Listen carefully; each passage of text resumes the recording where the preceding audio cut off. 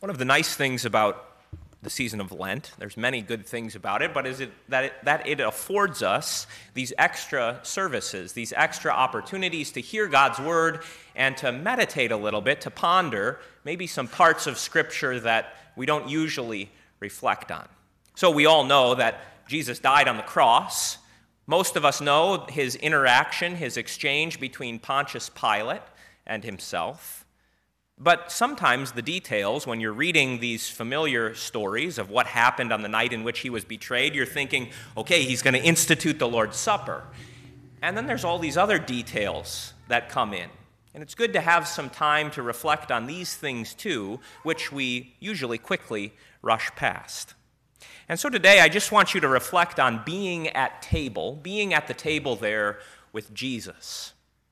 Throughout his ministry, Jesus conducted a lot of his teaching at a table. This is one of the primary places where he taught his disciples and where he taught anyone who would be at table with him. And his normal way of being, his normal manner of being, his modus operandi at the table, was usually quite a joyful one. In fact, Jesus was so joyful at the table with the people who were eating with him that it caused a bit of controversy. Maybe you remember this little account at the beginning of Mark's gospel. Why do John's disciples, they asked Jesus, and the disciples of the Pharisees fast, but not you? And Jesus said to them, can the sons of the groom fast while the bridegroom is with them? As long as they have the groom, they cannot fast. Apparently, when Jesus was sitting down with sinners, with tax collectors, with his apostles, it was a joyous occasion. It was like a marriage feast every time to be at the table with Jesus. In fact, it was so much the case that this was how Jesus conducted himself that here's how he puts it. This is what people were saying about him. This is in Matthew chapter 11. Look at him, a glutton and a drunkard, a friend of tax collectors and sinners. It must have been something to be able to sit down with the Lord Jesus, to be in his presence, to be at the table with him, to be able to say to Jesus, hey, can you pass the mustard? I don't know if they ate mustard, but can you imagine? Jesus, pass the salt, pass the pepper. Imagine hanging on his every word. Everything that he said must have carried so much weight, so much power that the disciples and anyone who was gathered there, even his enemies, must have just hushed when he started talking. It must have been a joyous occasion if people looked at him and said, this guy's gluttonous. This guy's a drunkard. He eats too much. He drinks too much. He's too happy. He's a friend of sinners and tax collectors. But it's a little different when we come to the Last Supper, isn't it? The Last Supper of Jesus with his disciples, I want you to think of it this way, teaches us. It teaches us what all is involved in being at his table. And while we think usually of being at the table of Jesus here, we naturally think of coming to Holy Communion. What's true here in Holy Communion is meant to become true everywhere. The way that we worship is meant to impact the way that we live. And so this is kind of the paradigm example of what it means to live in communion with Christ. And the first thing that we should notice is that there is a dreadful reality. There is a dreadful cost of being in communion with Jesus. Truly, Jesus said there at the table, I say to you, one of you will betray me. Now, that's not the way that you lead into a joyous table setting, is it? There should be a joke, Jesus, or a nice story. But this is a different kind of a meal. This is the last chance that Jesus has to speak with his disciples, to communicate with them, and so it takes on a very serious tone right from the very start. Truly, I say to you, one of you will betray me, even one of you who is eating with me. Can you imagine the pain that it took our Lord to say those words, to sit down with his 12 disciples who he had come to know so closely, closer than his own brothers, who he had traveled with for the last 3 years, living with them day after day after day, and to be sitting there with those 12 and to know that one of his closest friends was soon to betray him. Here's how it is put in the Psalms. Psalm 41, even my close friend in whom I trusted, who ate my bread, has lifted his heel against me. And Psalm 55 puts it like this, for it is not an enemy who taunts me, then I could bear it. It is not an adversary who deals insolent with me, then I could hide from him. But it is you, a man, my equal, my companion, my familiar friend. Hopefully you've not known the pain of betrayal. But I know some of you, and I know that you have known that pain.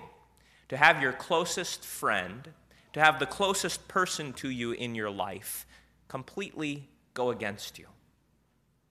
That's what Jesus experienced that night. Jesus experienced his friend, his companion, Judas, who we know and we recognize because we know the whole story, as always the one who was going to betray him. But Jesus put up with Judas all for those 3 years, and Jesus loved Judas. I don't think he looked at him every time and said, well, I like all these other guys, but not you over there. After all, he put Judas in charge of the money. He entrusted himself completely to Judas, and Judas betrayed him. But in that, we don't just see something about Judas. We see the cost of our own sins. Think of it this way. Was Jesus only crucified because Judas betrayed him? Could he have gotten away? Could he have somehow figured a way out of the cross if only that man Judas hadn't have done this? And the answer, of course, is no.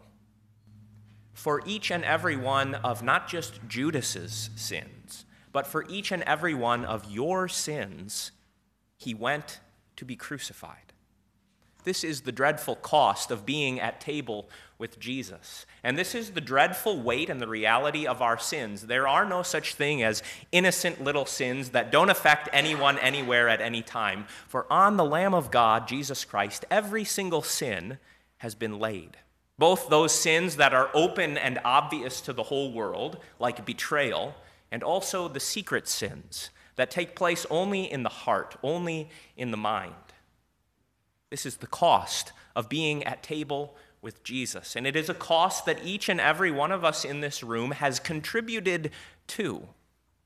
But it is a cost that he is willing to pay. Christ is willing to put up with betrayers. He is willing to put up with people who should be his closest friends and his tightest companions, but who, when they are out of his sight, think that they can do whatever they want. He is willing to put up with all of your weakness and with those sins of rebellion that are not done out of weakness, but out of spite. He puts up with all of this because he loves. He loves even those who would betray him. You can hear that in the next note of that meal. Jesus doesn't just say, truly I say to you, one of you will betray me. But he goes on to say, my body will be given for you, and my blood will be shed for you.